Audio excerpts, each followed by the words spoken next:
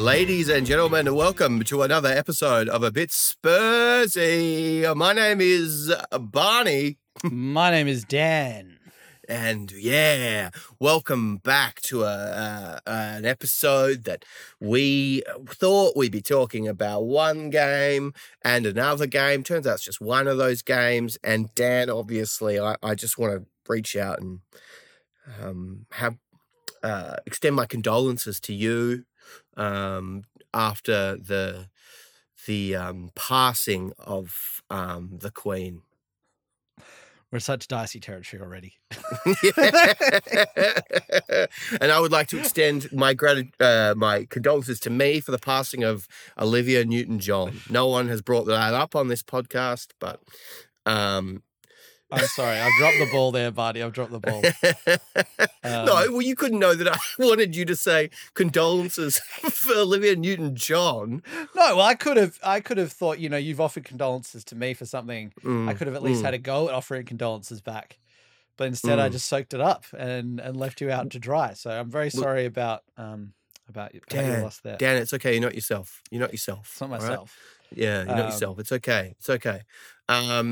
Let's just get the postponement out of the way. I feel that living in Australia, neither of us even though we're part of the Commonwealth, really have any strong connections to a royalty.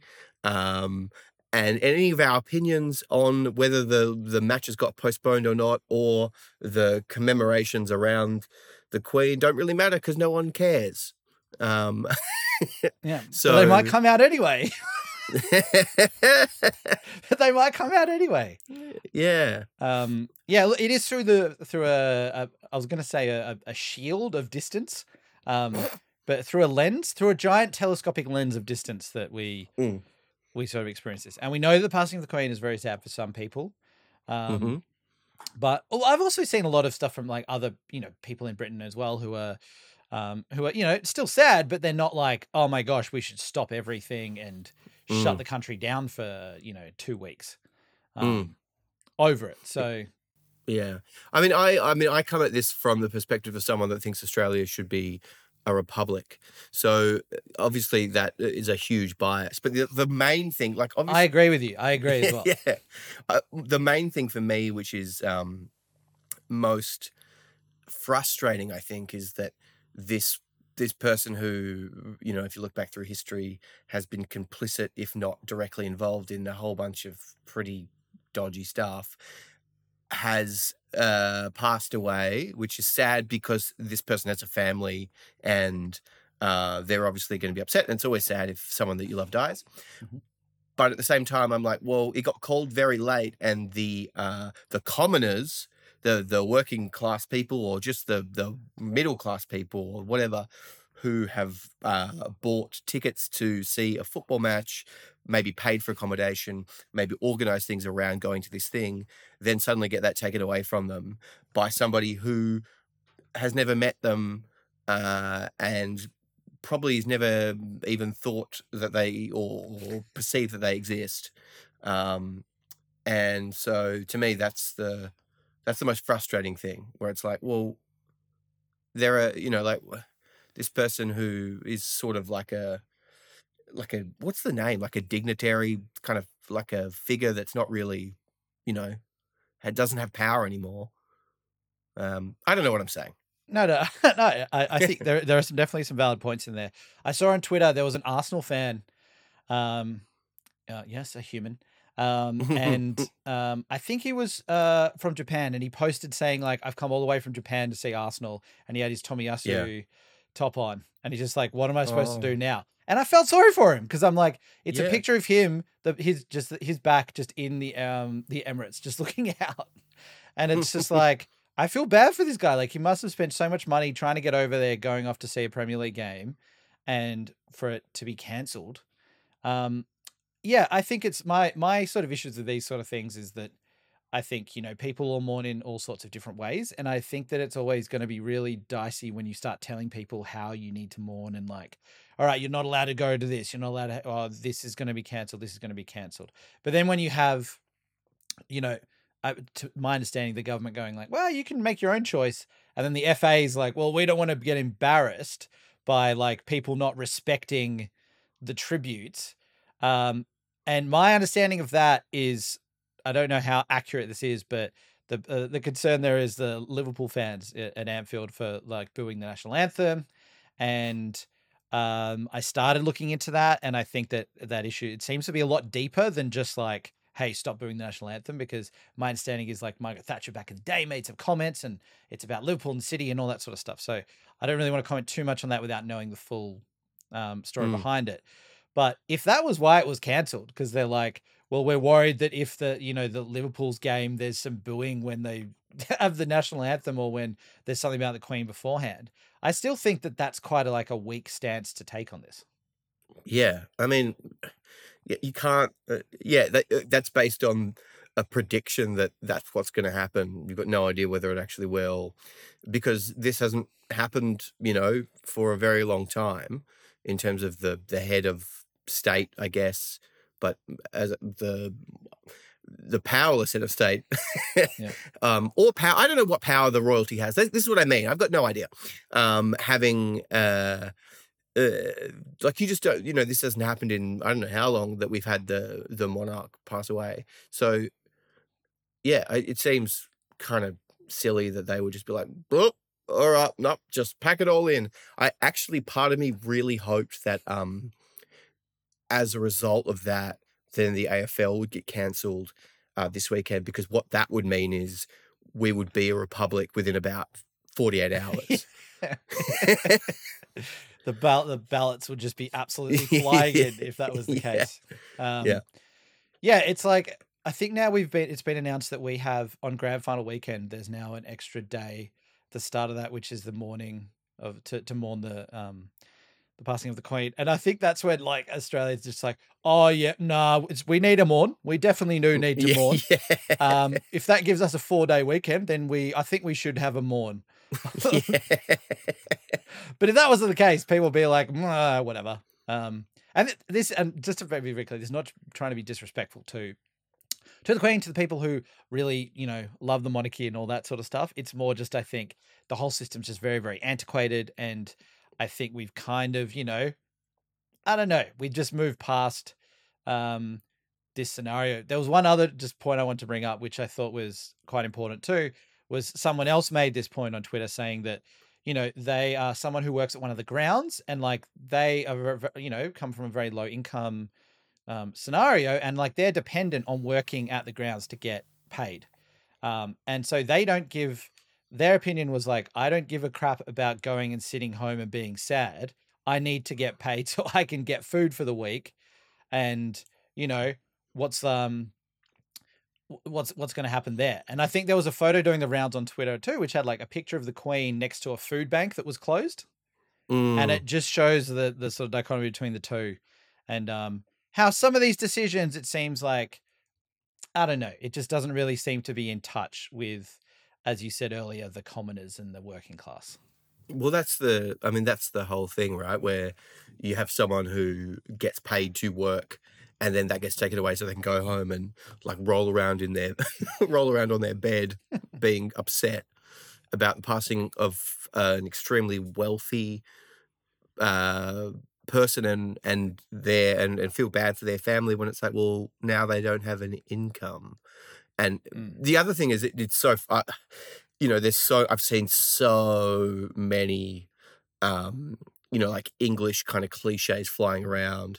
But one of the ones that hasn't is like, isn't the whole thing keep calm and carry on? Isn't that like the most famous one? Isn't have a stiff upper lip like also one of the most famous ones? But it's like, no, can it all.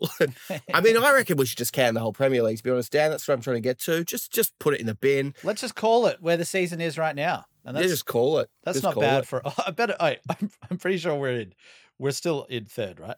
Yeah, I'm pretty sure. Because otherwise I'd take that back. Yeah, we're still third. All right, yeah, call it. Third, we'll take third. That's not bad. Yeah, that's fine. That's not bad. It'll stop Erling Haaland breaking Harry Kane's record in like, Harry Kane is going to go and like, it's like, oh, 3 more seasons he needs to get to like Alan Shearer's record. Oh, amazing. And Haaland's going to do a third of it in like a season. And it's just going to be all for nothing. And it's going to be all for nothing. And Mm. why have we even bothered? Why have we even bothered with all this? What I was looking forward to was against Man City, seeing Harry Kane as a surprise centre back uh, to just man mark Haaland and end his career. I was really looking forward to seeing that. Who knows? That's the other thing where it's like the knock-on effects are like, well, okay, so we know that the season's condensed. We know that because of the World Cup, which is happening again, the result of greed and wealth in Qatar at the end of the year because it can't be played in summer. And so being able to make up a game becomes very dicey, especially when you consider like player welfare around recovery and injury and like, so when are these games going to happen? When will they happen? Especially, there's been stuff floating around saying that next week's lot of games are going to be cancelled too. It's like, if that happens, then it's like, well, then you've got 2 fixtures you've got to make up, and when is that going to fit? Because they have to, at the moment, like the rough like reportings are that games are going to be pushed into next year, right? Like they're not where we're standing is that they can't fit in before the World Cup. Yeah. So if we've got to fit 2 games, like it's crazy. It's absolutely crazy. And I think, like, to what you said about the World Cup as well, it's like acting like footballing institutions suddenly have like a moral compass. Like suddenly the FA is like, oh no, the right thing here is everyone has to cancel the games because we need to stop and stop and mourn. But Newcastle? No, you can put your next deposit through. Yeah, that's not a problem actually. Our bank is open regardless of that. So we make it very clear that our bank is open to accept deposits from the State Investment Fund. Like, that is able to come through. That is not closed. That'll remain open 24/7. Don't you worry about that. Yeah, exactly. Exactly. That is they are keeping calm and carrying on with the stiff upper lip. Our bankers, they are working, so you can deposit the money. This is what I mean by the power of cliches, is that they can be applied across situations, regardless of how much they contradict, like a grander sort of event where those kind of things, and we have them too in Australia, like have a go, like everyone's got to have a fair go, which was used by our last Prime Minister, Overlord, and Mr. Satan himself. Yeah. Like, he can just apply that to situations where it's not, it fits his narrative, but then you're like, zoom out and you're like, wait a minute.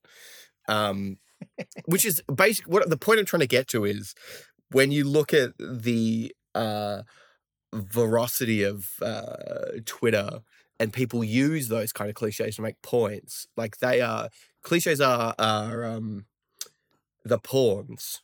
Yeah. I think that's the point. Yeah, that's the point I'm trying to make. That makes sense. There was one final thing I just wanted to raise, which I saw on Twitter, which I thought was quite funny.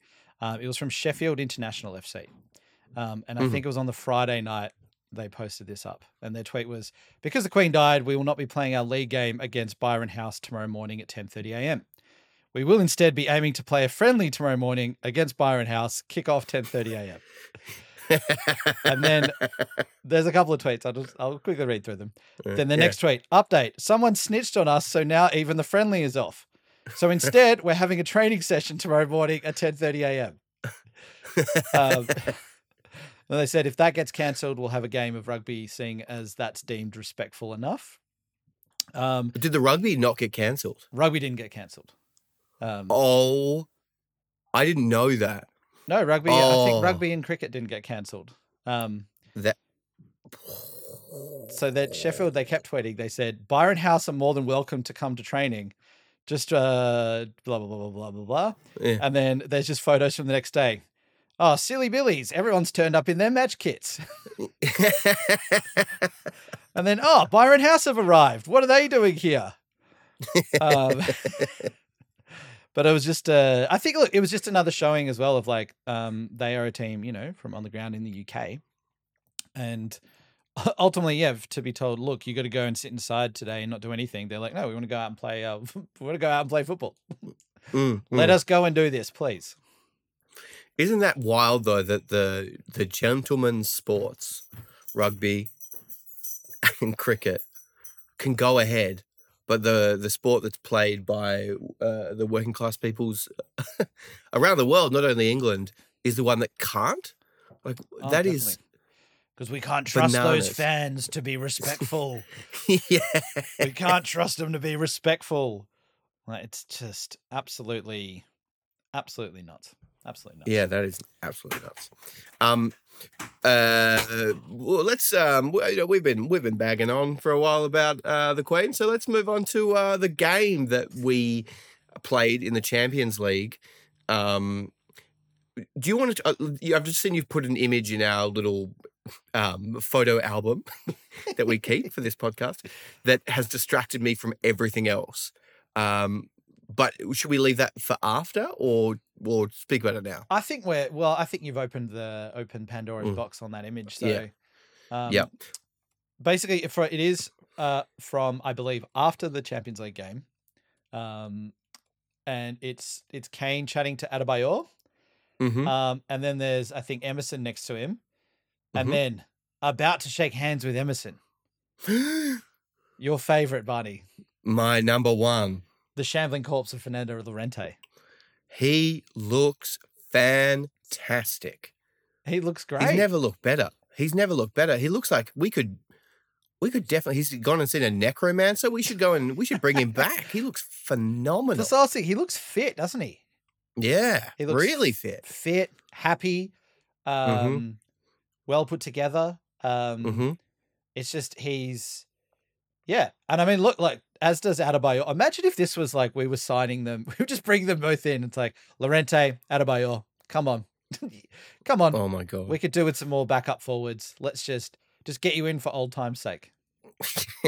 I mean, Llorente looks, phenomenal. He's glowing, pretty much. Adebayor looks very cool in his double denim outfit, but he also does look like the man that has been dealing with a lot of curses on his family. He looks stressed, which, if you read reports, he has been dealing with. So, good luck. I assume now that you're in London, maybe you sort of managed to. Wait, hang on. Wait, what's happened here? And his family got cursed. Really? Yeah. Oh, I was unaware of that. That's my greatest piece of Adebayor knowledge that I have. Yeah. So his family got, because obviously, witchcraft's still a thing in Africa. Like it's in a spiritual sense, and as part of something happened, and his family was cursed, or he went back because he felt that he needed. In fact, I think this is when he was playing for Tottenham. He went back because he was like, "Oh, I've got to go get some kind of like ritual or blessing or whatever." And I can't remember whether that was prior to when Sherwood brought him back and he was banging goals, or after. I can't remember. No, I see. He looks like a king. In this photo, he looks like an absolute king. Yeah, it looks great in this one. I was unaware of all that, because like the only like cursing type things I'd heard of recently was the whole Pogba and Mbappe sort of fiasco. So, yeah, look, well, I I hope he's fine. I hope he's fine. But yeah, it's just I always and I always wonder, like, how often do ex-players come back to the stadium, and do they just get completely all access pass? Like, can they just walk the halls and just go wherever they want? And is it all past players that get that kind of privilege, or is it just select players that are allowed to have, like, it? If Zeki Fries comes back, and they're like, "Yeah, mate, you can. We'll give you a voucher for the chip shop." Yeah, Beaverton Brewery, you'll get a 10% discount on. But don't worry, the beer fills from the bottom. But I'm just thinking, we're going to get someone who's going to be just an absolute Zeki Fries stan. They're going to reach out and be like, "Hey, what's going on here? Barney's putting Zeki's name on the airwaves 2 weeks in a row." Yeah. You don't. Where is your why is Zeki Fries now your target? He's my target because when I go to say a player that doesn't have like a history of success playing for Tottenham, it's like a slot machine, and on the faces are Vlad Kirikesh, Stambouli, who else is there?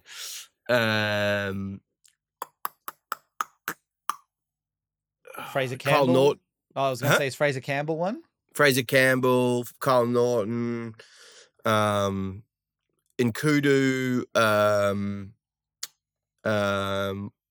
Clinton and Jai. And for some reason, I'm like, they're all too obvious. Yeah. I'm going to pick someone that's further away. So I pick Zeki Fries. It's nothing against him. Totally. I was going to say, he did play. So I've just seen he's played 7 times for Spurs. That's all he played for. He's only 29. I thought this guy would be like 45 now. No. He's only 29. One that always comes to mind to me is Federico Fazio. Oh my God. Oh, he was, because where did he come from? Villarreal, or was it? I think it could have been Sevilla. It could have been Villarreal. Oh, it could have been Sevilla. I think it was, one of them. Yeah. And I think he'd had quite a good season. Yeah, well, like he came as like, and I think he was I'm pretty sure he was playing for Argentina at the time. And yeah, he came as like being very highly rated, but I guess someone just forgot to check whether he was able to even move more than 3 kilometers a second. Hang on, 3 kilometers a second is actually so fast. So that's like, that's not like any, that's great. Like everyone in the world moves beneath that speed. Maybe that's what they were told. They were like, and Fazio, did you know he can move at 3 kilometers a second? Yeah. We're like, oh, okay. That seems unrealistic, but okay. We'll take your word for it. We'll take him. So he's quick. Yeah. Was it his first game against, was it City or something, and he got sent off with a straight red? Yeah, I think it was his first game, and he got sent off with like, he was given a straight red card for bringing down Aguero. I've just got it up here. I've got my Federico Fazio page here. Great. Yep. So denying Aguero a goal scoring opportunity in the penalty area. So he got red carded. Aguero scored, and we lost 4-1. Oh my! And then like a month later, he did the same thing, conceded another penalty, in the Europa League, and I think that was kind of it. Sorry about that. I don't know if you heard that. That was. Are you being attacked by Chucky the Clown? What's Yeah, I'm just trying to push him down. Apologies to the listeners. Apologies to you, Dan. The fight is ongoing. Sorry I can't take a day off for the death of a monarch. I do have to continuously fight Chucky the Clown, which is a mix between Chucky the doll from the horror movie and It the Clown. Oh, yeah. They've come together and they've amalgamated into just the most horrific freak of nature. Very violent. Yeah. So... anyway, moving on. So one of the big things that came out, which usually if you watch a Spurs game, if we don't play that well or the commentators are a bit, you can expect that you're going to hear, from a couple of people like, oh, did you think the commentary was a bit off? And you never know whether it was or not. But this was like almost everyone that I know that supports Spurs got in contact with me being like, is there something wrong with the coverage? Like, what's happening? So just to contextualize this, we are now talking about the Marseille Champions League game. Oh, yep. Which means... Oh. We need our bootleg Champions League music so the pod doesn't get pulled down for copyright. But yes, Barney, please, rally. You can listen to this track on Tidal. Rally me, Barney, with your war cry. With my war cry, against the commentator. Oh yeah, okay. So usually, people, it's kind of very subjective whether you thought they were good or bad. This was like across the board, and then obviously also on. I've heard it on other podcasts. I've heard it. I've heard it on Twitter. Yep. I've heard it. I've been listening to Twitter and I heard it. It's unreal how poor the coverage was. I don't know who was in charge of who was selling on to the other provider, like what company it was, but it was bananas. Like the fact that we initially were shown a graphic with a lineup of us playing in a 4-4-2 with Kane and Perisic leading the line, Longley playing at left back. We've got Charlison playing left midfield. And sorry, it's Son at right midfield. Like, yeah. Yeah, he's going to be doing a great job assisting Royale there. See, I think this also came from, there was an image that was posted up by, I believe, one of the Spurs journos. I can't remember who it was. And I think it was them at the game. They got given this slip, which was like, hey, here are the lineups for the teams. And I'm pretty sure that it had this formation sort of on there. And it's just like, you just look at it and you go, this is absolutely bonkers, because who is seeing this formation and going, oh, yep, that's how Spurs will line up. And then not like, I thought for a second, maybe you go, oh, there's just one template for this thing and they just chuck the names in. It doesn't matter. Not, this is the template that then they send to the graphics department to put up for the start of the game, where you suddenly go, this is completely wrong. There's no way that that's going to happen. I don't understand it.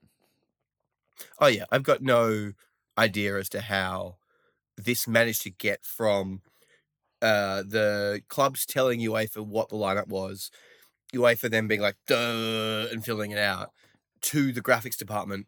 And then, luckily, the Australian coverage, this came up on the screen, and all of them were like, well, that's not how they line up. So, and they literally were like, Perisic will play here and blah, blah, this is stuff. I don't know what that is. Anyway, and then we transitioned across into the, whatever the company is that's on selling it. And it came up on their broadcast, while my new enemy, Mark Pugash, I don't know how you say it. I'm going to say Pugash. Is he the one they call Pugas? Yeah, I think so. Nickname. Maybe they don't know either. Yeah. Yeah. It's, Pugas. Pugas. Good on you, Pugas. Came up for him. No mention. No, like, oh, they've made an error here. Even Antonio Conte is famous for playing three at the back with wing backs. He's been around for a long time. He's had a lot of success. How could you not? Like, it's the absolute bottom of the rung research / just inherent knowledge that you would have to be like, that's wrong. Yeah. And then they showed Marseille with wing backs. So they do have the template. They do have the template. They do. They have one, and they didn't use it. Yeah, it's not like they've bought, they've gone to graphics, coolgraphics.net, and they bought one PSD file, and it's just got all right, it's only a 4-4-2. We just got to put every single team in that. Yeah, I don't know how to use any kind of editing software. We just have to put the names on. That's it. Put the names on. It's just like at every chance here, and the fact that they had Dyer as right centre back and Romero as left centre back, so not even on the right side, even if you're giving them the benefit of the doubt there. So yeah, it is very, very, very, very bizarre. And I mean, they got Hugo at the right spot, so I guess that's a big tick. Well done. Well done. I should say, sorry, I need to redact because this is part of another rant.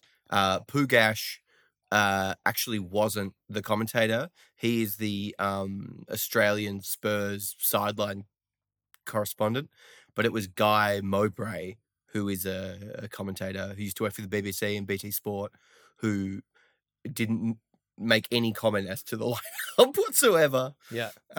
Also, the same person that famously got chased off Twitter for putting up a tweet about Marcus Rashford.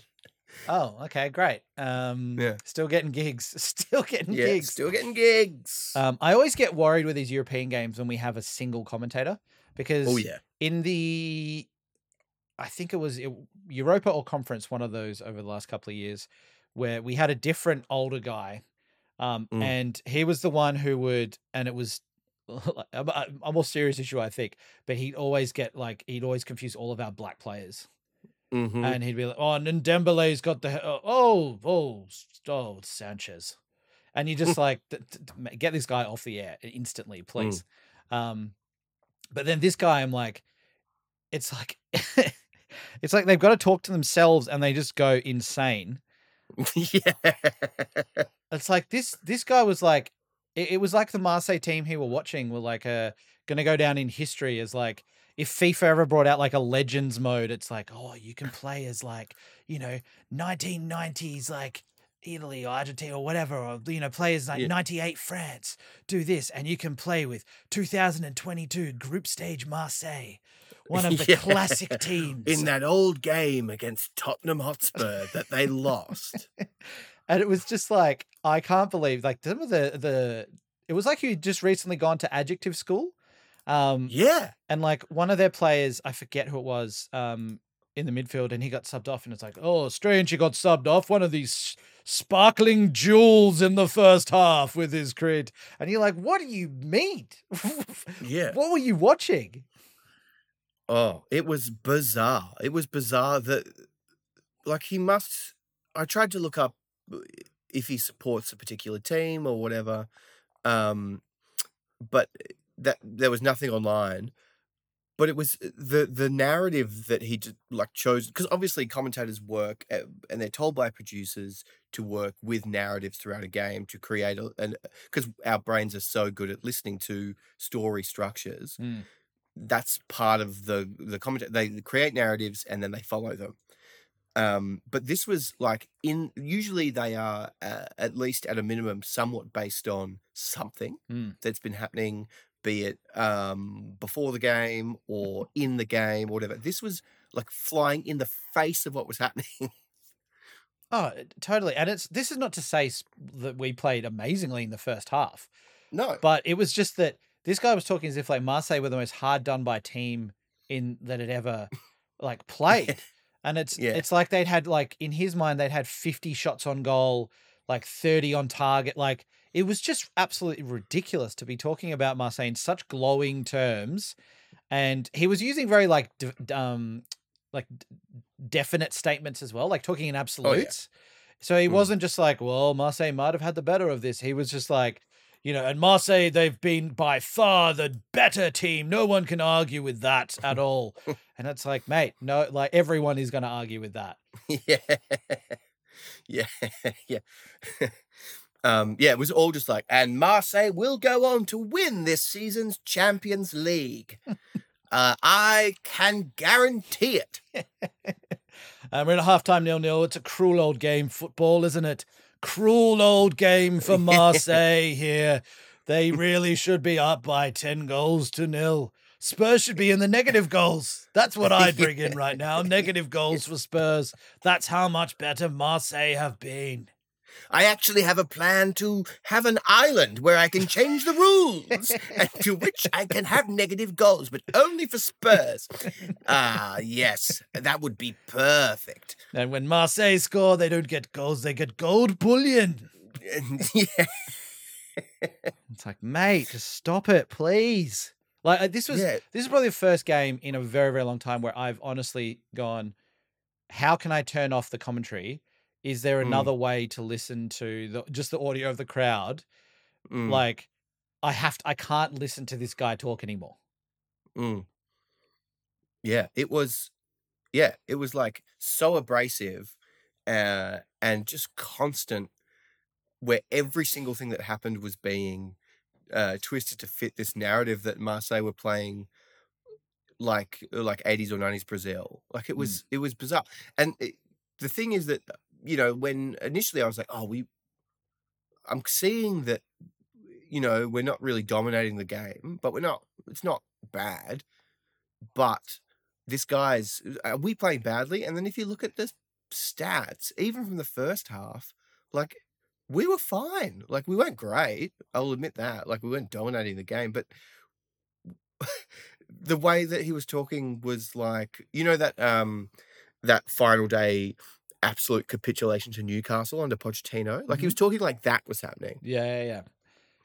It was it was just so I was speechless. I was honestly speechless because Mm, it's like, all right, like sometimes we get biased commentators watching when we watch Premier League games.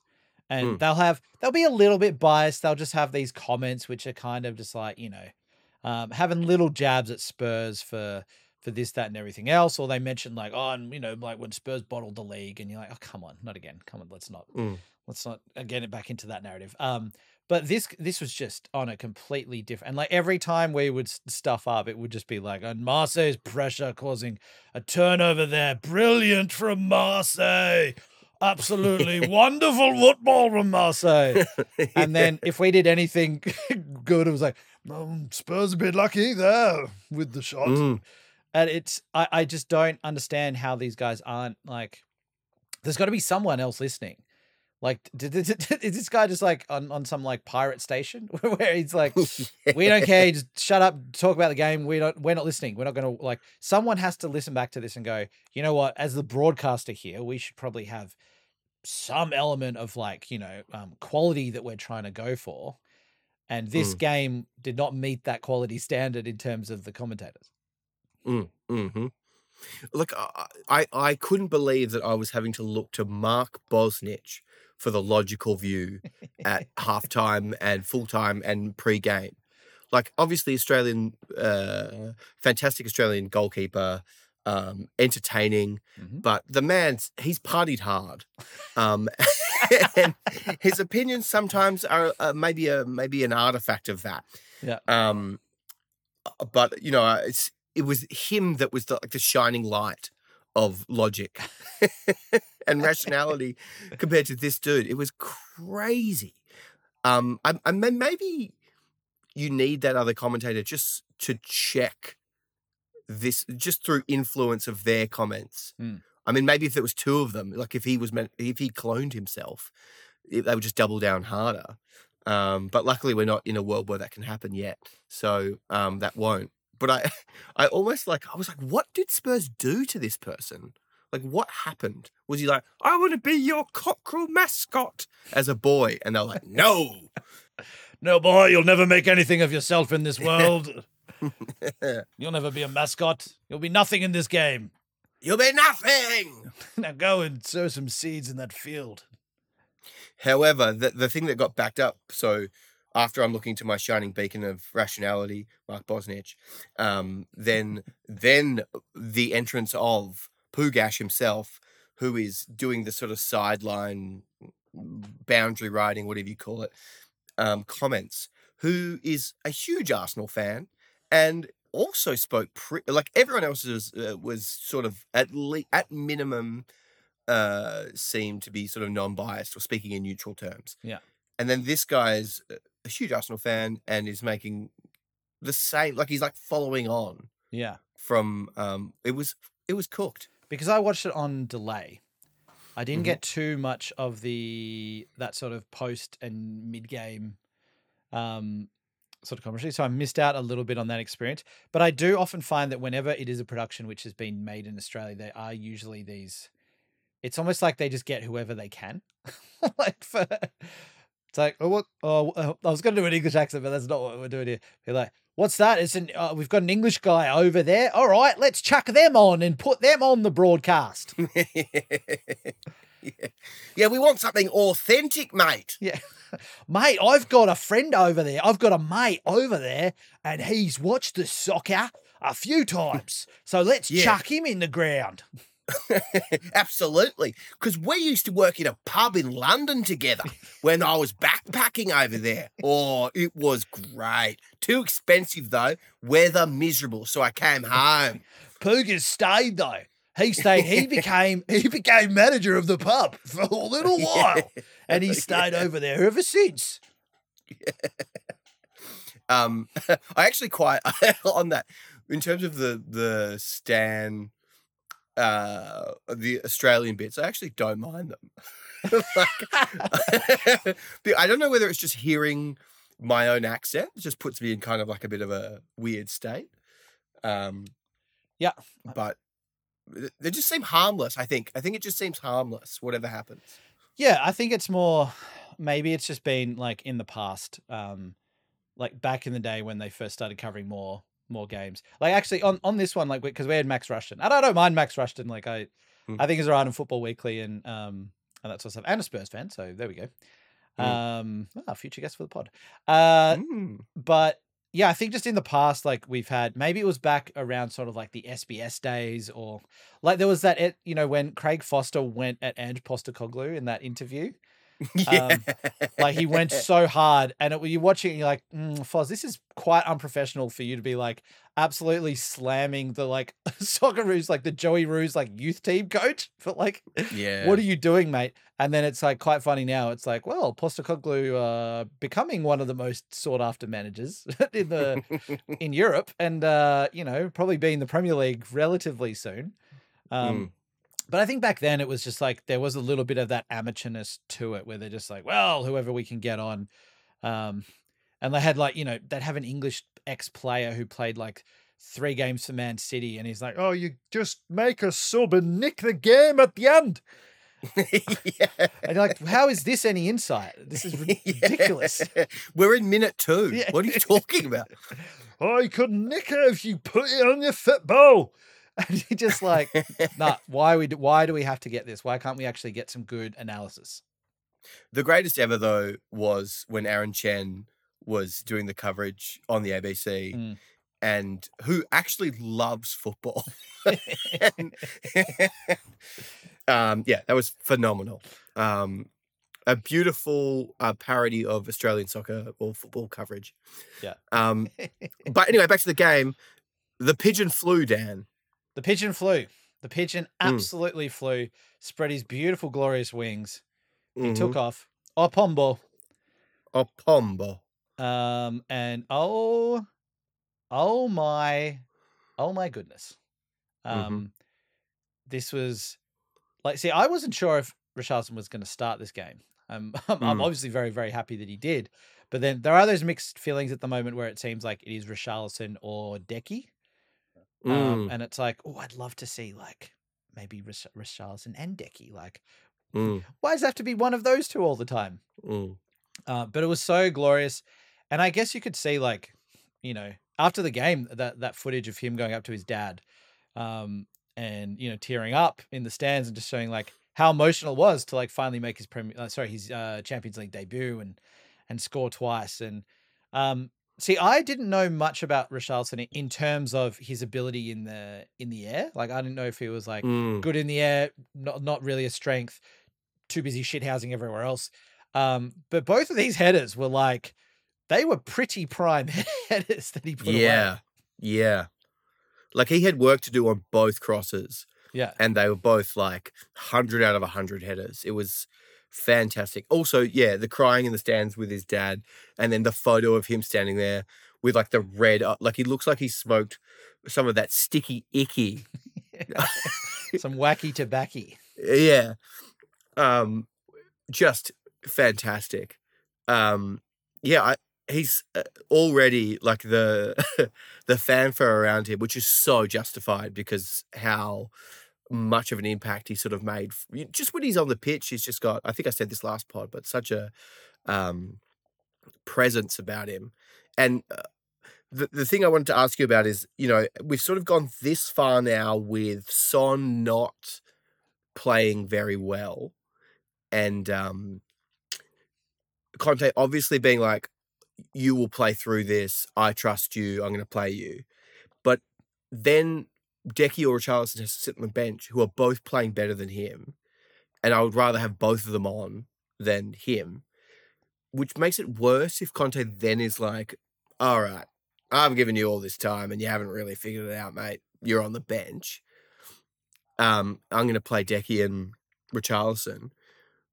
But then the opposite side of that is like, when Decky's on the bench, I'm like, that's just, it's not fair. Like, and when he came on, it was like, hell yeah, here he is. Here he is. Here's our boy. Yeah, I think it's almost like Conte's definitely just gone to stubborn dad mode. It was just like, I've told you once and I've told you bloody 20 times, I'm not dropping Son, all right? And you can just bloody piss off out of here. I'm not going to drop Son. You can stop asking me about it. The more you ask, the more I'm going to play him. And you're like, come on, Dad, relax. It's fine.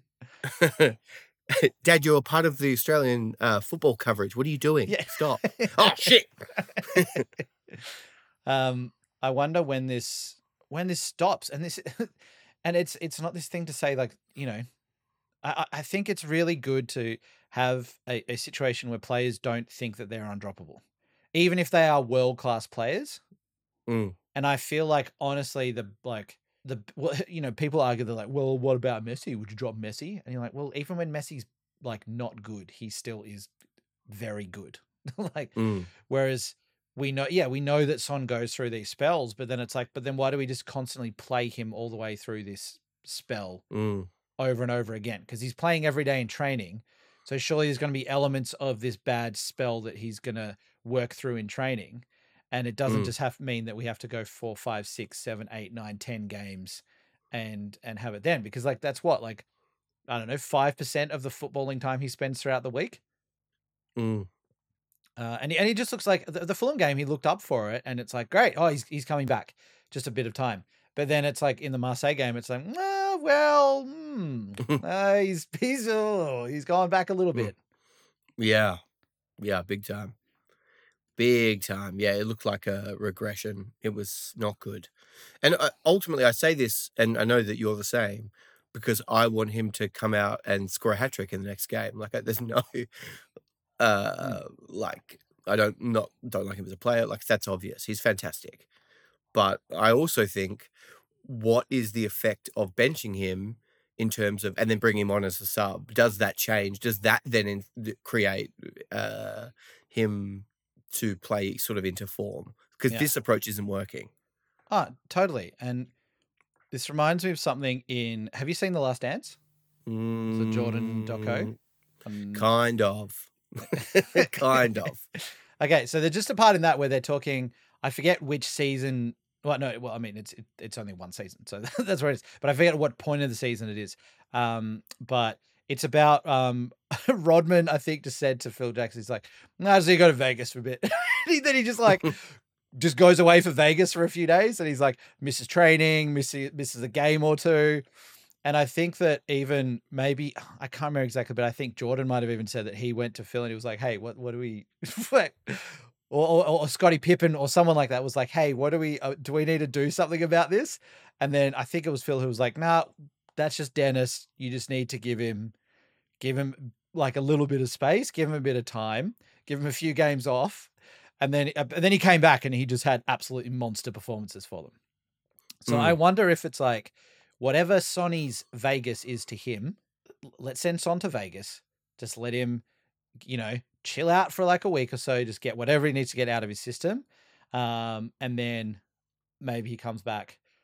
Well, I mean, although knowing his situation, like, and what his dad's like, his dad will probably just make him train the whole time. So No, we can send him and his dad, and buy them tickets to go to Cheese World, which is a theme park in South Korea that is themed around cheese.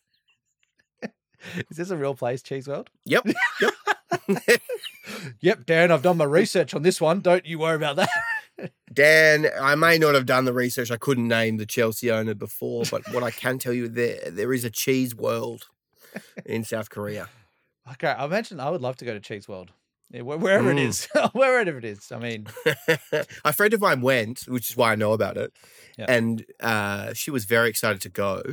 And then she came back and I was like, "Oh, God, how was Cheese World?" And she was like, "Dated." Just makes it even better. Great. So it's like what Cheese World would have been in like the 80s. So we're going to have to rebuild Cheese World. Yeah. It kind of is like, to me, it's like if you go around to like dinner for someone's place and they've got, "Don't fill up too much. I've got a box of those Gillian chocolates for you to have after dinner." And you're like, "Oh, yeah, that's nice. But I mean, like, and they're okay chocolates, but like chocolate game has moved on so much since like 30 years ago. They're not the height of brilliance anymore." They're really not that great. Also, how many do they think you're going to eat? Yeah. Totally. I'll have another one. Come on, have another one. Go on. Have another one. Come on.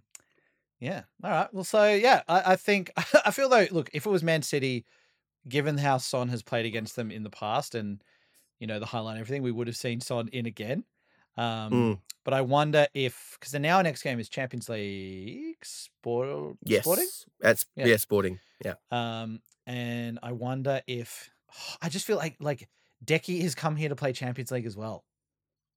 Like we Mm, can't like, you can't just go, no man, just off the bench for that. It's like he deserves a spot. So I would go in this yeah. game as well. I'm like, Sporting, Sonny, you can have a rest. You've played many Champions League games before. Mm, Have a bit of a rest. Come on off the bench. Come on. Let's get this going. yeah. Yeah. Exactly. My thoughts exactly. Um, in terms of obviously in the last couple of days, our favorite Bolsonaro loyalist, Lucas has come out with a brilliant tweet. Or was it an interview? I don't know where the info came from, where he talks about communism as nothing different from Nazism, which is just blatantly untrue, vague, and uh, what's the other word I want to use here? Cooked. Yeah. Yeah, it's just when when you think Lucas is done, he just keeps going. He's Mm, he's we talked about him as being like a little Energizer bunny on the field, just keeps going, keeps going, keeps running. And he's a little Energizer bunny when it comes to his like hardcore Christian fascist views. He just yeah. Oh keeps my going. He just god. keeps going. Mm, And he doubles down when people go, oh, hey, he just replies and doubles down even further on it. Um, it's getting to the stage now where I think it's like Lucas is nowhere near our first team. So mm, you don't really have that many people defending him on a football merit like mm, anymore. But now it seems like the debate is kind of between the free speech above everything and let's just be nice to people as much as we can. Like it seems mm, like that's now the debate that comes up from fans about Lucas. So we're not even mm, talking about him as a footballer. We're talking about let's sell. It's time to sell. This guy's values don't really align with what the club tries to align with, mm, and what we would say are not harmful views to certain people and demographics and everything. mm. Um, yeah, it's like I don't know. I can't feel. I don't feel like I've got any love for Lucas anymore. Yeah. I mean, this is just. It feels like a fly that's been trapped in your house for too long. Yeah. Um, and it's getting really irritating because, like, I'm not a moron in the sense that I know that, communist regimes around the world have had, a whole heap of problems, but it's not quite, if I'm going to stretch it, it's not quite the same as Hitler and the Nazis. So, um, not to be outrageous, but yeah. So yeah, I'm the same. Just sell him. Like Yeah. yeah, It's it's time. annoying. It's annoying. It's time, and it's like we get as well. It's like yes, again, we are in Australia. We are removed from Brazil. We don't know about the situation going on there. There are quite a few people with strong right wing support for Bolsonaro, including other footballers like Allison is another Mhm. one as well about that. But it's just like how many comments does someone have to make before you can stop defending them? How many things does a person have to like? um, on Twitter. Like he's liked stuff about anti-abortion stuff as well. All right. Yep. So he's liked stuff about like transphobic things, homophobic things. Like, Mm, so it's mm. not just like there's just one issue where he's like, oh, with my president, I'm a little bit right wing. Um, he's he's like, I'm very right wing and I don't believe in this. I don't believe this. I don't believe in this. I don't believe in this. If you're getting an abortion, you're going to hell. All this, like, it's just like, come on, let's start promoting I think just more positive interactions. And we've spoken about this before of like a lot of footballers are quite quiet on you know the positive things. We only really hear, and I don't know if they're necessarily super quiet or if the media just doesn't love to publicize it, but we hear things whenever it's something which is kind of negative. Like when Gay for PSG last year, when he was like, I refuse to wear the rainbow kit, which was in support of Pride. He's like, no, I'm not wearing it. And it was under the veil of religious beliefs. And it's like, I'm so over this argument of using like religious beliefs to like promote sort of some sort of like, hatred towards someone. It's ridiculous. And it's insane. We have that here as well. We have that here with the rugby. Manly did a kit for one of their Yeah. games, and like it's all over the place. And it's like, it's just, I don't think it's wrong if you go, you know what, I don't want to support these players who act like this. I don't want them to be at the club that I sort of support and, invest a lot of time and money in supporting. The thing that always gets me, especially with Lucas, is that the man, he's frothing for Jesus, right? He's obsessed with Jesus. He's constantly talking about Jesus. He wears I love Jesus shirts. He's the biggest fan of Jesus ever. But if you look like in the Bible and in the scriptures, Jesus' 2 commandments, which superseded the 10 commandments, are love the Lord your God with all your heart and with all your soul and with all your mind. He's doing that very well. Tick. Well done, Lucas. Well done, Lucas. Number 2, love your neighbor as yourself.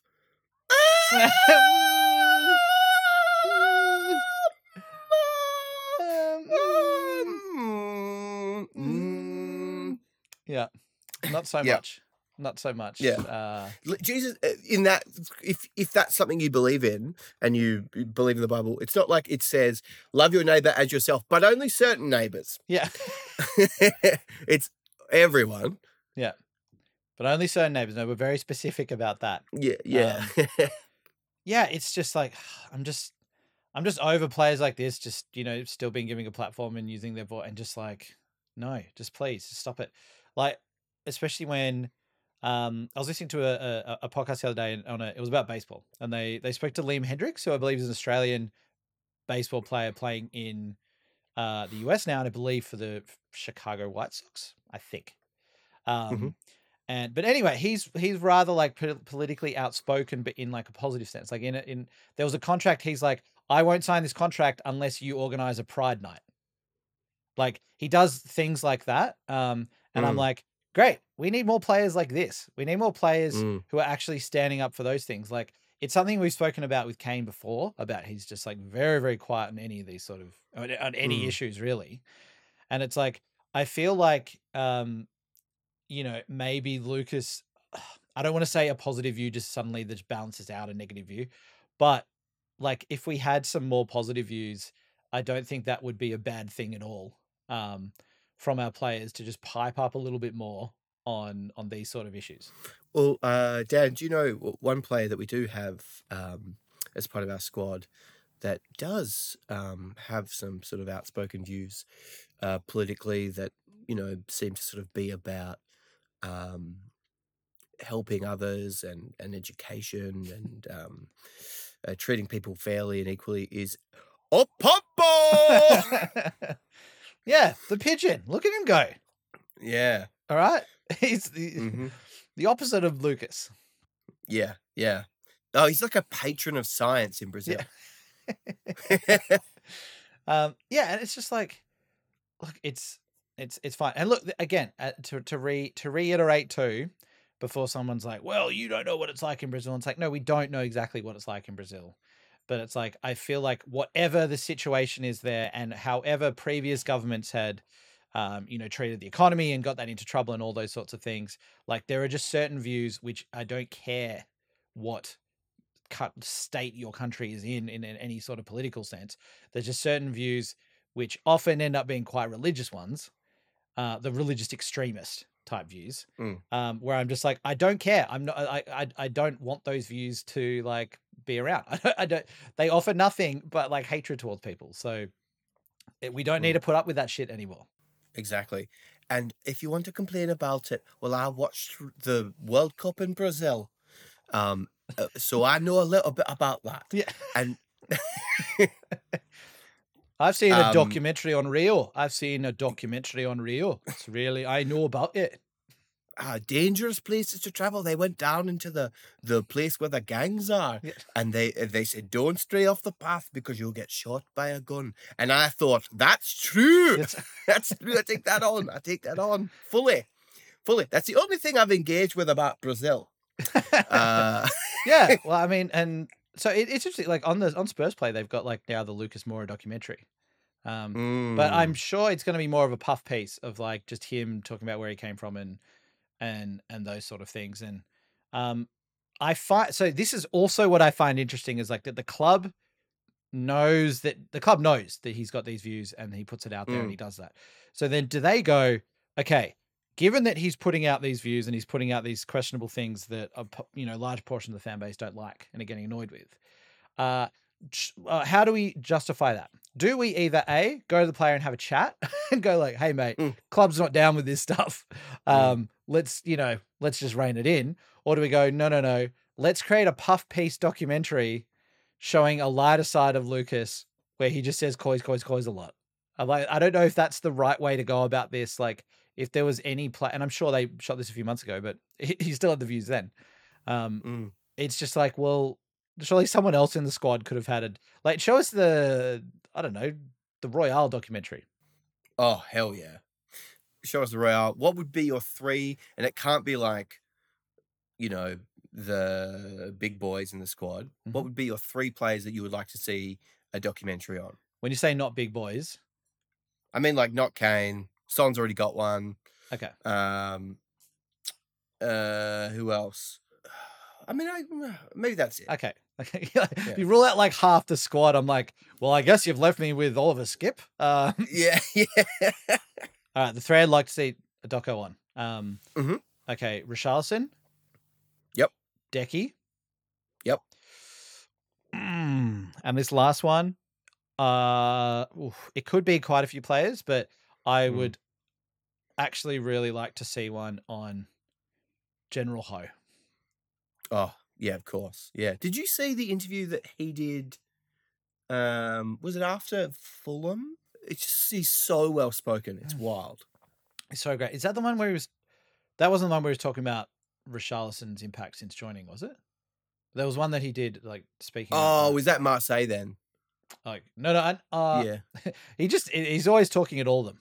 He's like, it might have been at the Fulham game because Richarlison was just running around a lot in his work rate and that sort of thing. But yeah, you're right. He's so well spoken and he's so huge. He always looks he's enormous massive in those things. Yeah. Oh my God. Which I found very funny that there was another photo that went up and it was from another Sky game where it was Brendan Rodgers and like 4 commentators. And Brendan Rodgers was the smallest man in the world. He looked like a garden gnome had been placed in the middle and given a mic. Oh, Brendan. R.I.P. Brendan. Not long has he got. You're giving a forecasting an RIP for him to. Yeah. They're in trouble. They're in big trouble. But also RIP, Tottenham's favourite son, Thomas Tuchel. Thomas Tuchel is God. Yeah. You know what? All right. So we've spoken quite a bit about Tuchel on the the last maybe 3 or 4 episodes, including calling him a worm. Calling a bunch of other different things. After reading, so I read like the Athletics deep dive on the Tuchel Bowley sort of relationship. After reading that, I do feel a little bit sorry for Tuchel in this scenario. Please go on. Okay. Well, so there's just a lot of things there. So, just on a personal level, apparently like his marriage has like collapsed after like 13 years. That happened like earlier in the summer. Bit of a stressful thing. Oh. But then when Todd Bowley and the rest of, Clear Lake and everyone else came in and bought the club, just a few things didn't go that well in terms of interactions between them and Tuchel. So right. Allegedly, one of the first things that Bowley and Egbali, one of the other owners, brought up was like plans for a 4-4-3 formation for the team. What? And apparently, which now like Chelsea deny, but it's like, I buy it. And also it's like they came in, they got rid of Maria, their sort of chairman who'd been there for ages. Peter Cech, he left. So it's like they had no football department apart from Tuchel. So suddenly Tuchel was being brought into meetings of like, to talk about recruitment. He's like, no, I want to focus on coaching the team. And he was apparently like having daily calls with Todd Bowley about players. And then Tuchel got sick of it, so he just started sending his agent instead. And it's just like things like that where it's like things just started getting a little bit offhand. Like apparently like Egg Barley was demanding like daily reports from Tuchel about everything, and he was like, no, I just want to coach. Just let me coach this team, please. And then there were some various bits and pieces about play transfers and all that and everything else. Yeah, I mean Tuchel still annoys me, but it's like I prefer now to laugh more at Chelsea in this scenario. And the fact as well, it's like, well, we brought in a whole new squad for Thomas, and next move is let's sack Thomas. I love that they've gone from like Putin sympathizer and funder to like just annoying. Yeah. Hey, Thomas, I know you've won the Champions League, but I have come in. I would like us to play a 4-4-3. I like the number 4, and then I like the number 3 twice as much as that number. So that's why there's 3-3. We're going to buy you a bunch of players. Awesome. And we'll see how you go. See how you go. Let's see what we can do. Maybe we can work with that handball rule. I don't know. Maybe we can maybe we can do something there. Maybe we can mix it up a little bit. Like, you know, my money's in crypto. You know, it's what I know. Can we get some crypto going on the field of play? Is that a move we can make? Exactly. Thomas, have you ever thought about having robot legs? Yeah. Have you ever thought about having legs that are machine legs? Yeah, we can like just crypto farm out all the energy we need for them. And it's just going to be great. It's going to be great. And we're going to win the Premier League. Yeah, that's what it's called, right? The Premier League. Also, apologies to any of our American listeners. We love you dearly. This is specific. This is specific to Todd. to one man. This is specific to Todd. And also, if you're an American listener and you like Spurs, then we don't like Todd anyway. So that's fine. Yeah, yeah. But we like the Todd father, but we just don't like Todd Bowley. Todd father, we love. Shout out to Todd father. Todd Bowley, not a fan. Not a fan at all. It's just like there's just so many funny things about this too. Like Aubameyang, hey, I'd love to just come back and work with my boy Tuchel, who's, you know, I've got such a strong relationship with him. Right, plays for 50 minutes, Tuchel sacked. There's other people too. So Billy Gilmore leaves Chelsea in search of regular football to go to Brighton to play under Potter. And then within a week, Potter gets scooped up for Chelsea. Unreal. It's just like, there's just so many little things in this, which it's completely diabolical. And yeah, like there's a debate from fans about like, oh, Potter, oh, screw him, oh, only in it for the money. And it's like, yeah, but like he's going to get a lot of money. Like, we just need to say, like, as a manager, you get that offer on the table, you go, hey, like, this is like, sorts me and my family out. We're good. I got to take this contract. And even if it doesn't go well, it's like Chelsea is so like, known to be so ruthless. And we thought we were getting a different generation of Chelsea owner. Oh, this benevolent, kind owner. And it's like, no, they're just as ruthless as the previous ones. Yeah. And I love as well, Todd Bowley's talking about like, so we've got a 3 to 5 year plan that we're going to be working with. And then they're like, Thomas Tuchel's not the man, so we had to get rid of him. But we're going to hire another man within 2 days. And it's like, is Graham Potter going to be there for 3 to 5 years? Yeah. I wonder. I mean, maybe he will be. Maybe this is actually it, but I doubt it. Yeah, I doubt it. Like, I wonder where Potter as a recommendation came from. Because apparently in this Athletic article, they talk about Todd Bowley when he was negotiating for Cucurella. And also, sorry, all these negotiations, they paid over the odds for basically every single player that they bought in. So let's just also get that clear. It's not ambition, it's stupidity. They spent way too much. Cucurella is not a £60 million player. But 60 million pounds. It's ridiculous, right? But apparently when negotiating for him, it's like, they were like, yeah, Todd Bowley was like really knowledgeable about Potter's career, like in that meeting and like talking about it. So it's like he obviously like had an inkling that he wanted to go for him earlier, but it's like it's just, it still is so weird. And I honestly don't know if it's going to work out well. I'm still not worried about Chelsea this season because I think even though they've got some good players, it's a lot to change how a team plays. And it's a lot to get them to buy into a manager who has won nothing. And this is the biggest club they've been at versus your previous manager who has, won in different leagues, like won cups and won all this sort of stuff. Mm. So I'm not that fussed about Chelsea this season. I don't know how you feel about them. I mean, I wonder whether there'll be a bounce. There might be, but the thing that confuses me is that Tuchel's big problem was that he wanted to coach, and then he kept on being brought into these meetings because there was no football structure behind him. And Potter. So I was going to say, I just love it. I just had this picture in my head, like Tuchel suddenly is just like, basically they're asking him for every single idea on every facet of the club. Yeah. We look, Thomas, we're thinking about changing the toilet paper in the bathrooms. We want to go with that, that company, where it's like good toilet paper, but it's thin. It's shit. It's thin. So we're like, do we go for that or do we? I don't know. Tell us. Guys, I don't care, but 3-ply is always nice. Yeah, I don't care. Why did I drive in 45 minutes for this? Like that would be so annoying as a coach. It would be the sort of thing that you do when you're like, when you're starting out at like youth level, or like you're at a local club where you've got to like pack up the canteen after the game and that sort of thing. Not have. So Thomas, in the executive suite, you've got a new vending machine in. Should we get some Cheetos in there? Do they like Cheetos over here in the UK? Yeah. I've heard your Fanta is different. Is that true?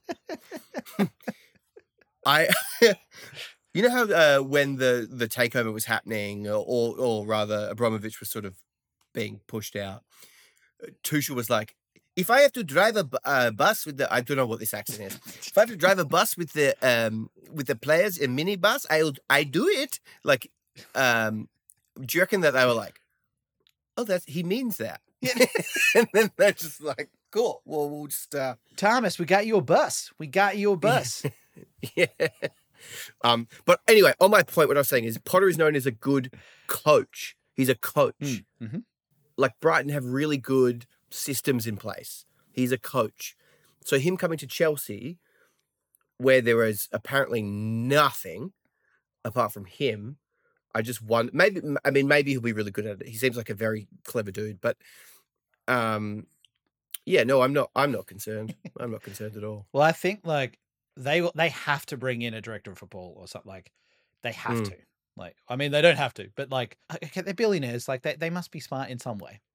Okay, but like they need to bring in a director of football in order to make that sort of work long term. If they don't do that, then they're not going to do anything. They're just going to be a rubbish club, sort of, just continue spiraling down. God, I hope they don't bring in anyone, or they're like, we brought in Cheater from the Cheetos. He's the mascot. Yeah. He's the director of football. We sold the rights for that. That's really good for our investors. Really good for our bottom line. We're back in the black now, guys. Hey, let's all raise a glass of that UK Fanta. Yeah. Bit more of a zing on the tongue, doesn't it? Yeah. Again, to American listeners, this is very specific to one man. This is one man. One man. We genuinely do adore our American listeners and yeah. And you are the ones that I've interacted with, nothing like our portrayal of football. Yeah. It's like we're putting them in their minds to decide what are they going to draw the line at. Like, are they more with us for Spurs, or are they more against us for our portrayal of this Todd Bowley American character? For that. But look, hey, also, let's just be clear here. Like, a lot of what we're talking about is stuff that has been reported. We've just added a little bit more flavor to it, but yeah, it's still things that have been reported that say this guy knows nothing about the game. So do you think that that's what the Daily Mail says? We've just added a bit of flavor to it. You're on a no. It's we just added a little bit of flavour. It's not. Yeah, it's not a big deal, mate. It's not a big deal. Let's just move on, eh? Everyone's all right. Let's go. Let's go down a pub. You know. Quite don't we? Well, let me ask you this: do you like salt in your chips? Yes, that's what we did. That's weird. Your chips. We just sprinkle a little bit of sea salt on there. Yeah. It's just no big deal. So our next game is against Sporting, which I'm looking forward to, because I didn't get to see my football this weekend, and I had to watch a whole bunch of other games which weren't as good. Yeah, but is that us? Is there anything else? Well, I was going to say in the Sporting game, I believe because it's Sporting Lisbon that's in our group, and they do have Marcus Edwards. Yeah. Who we did let go of. It honestly feels like a long, long time ago. Oh, it was only 2019.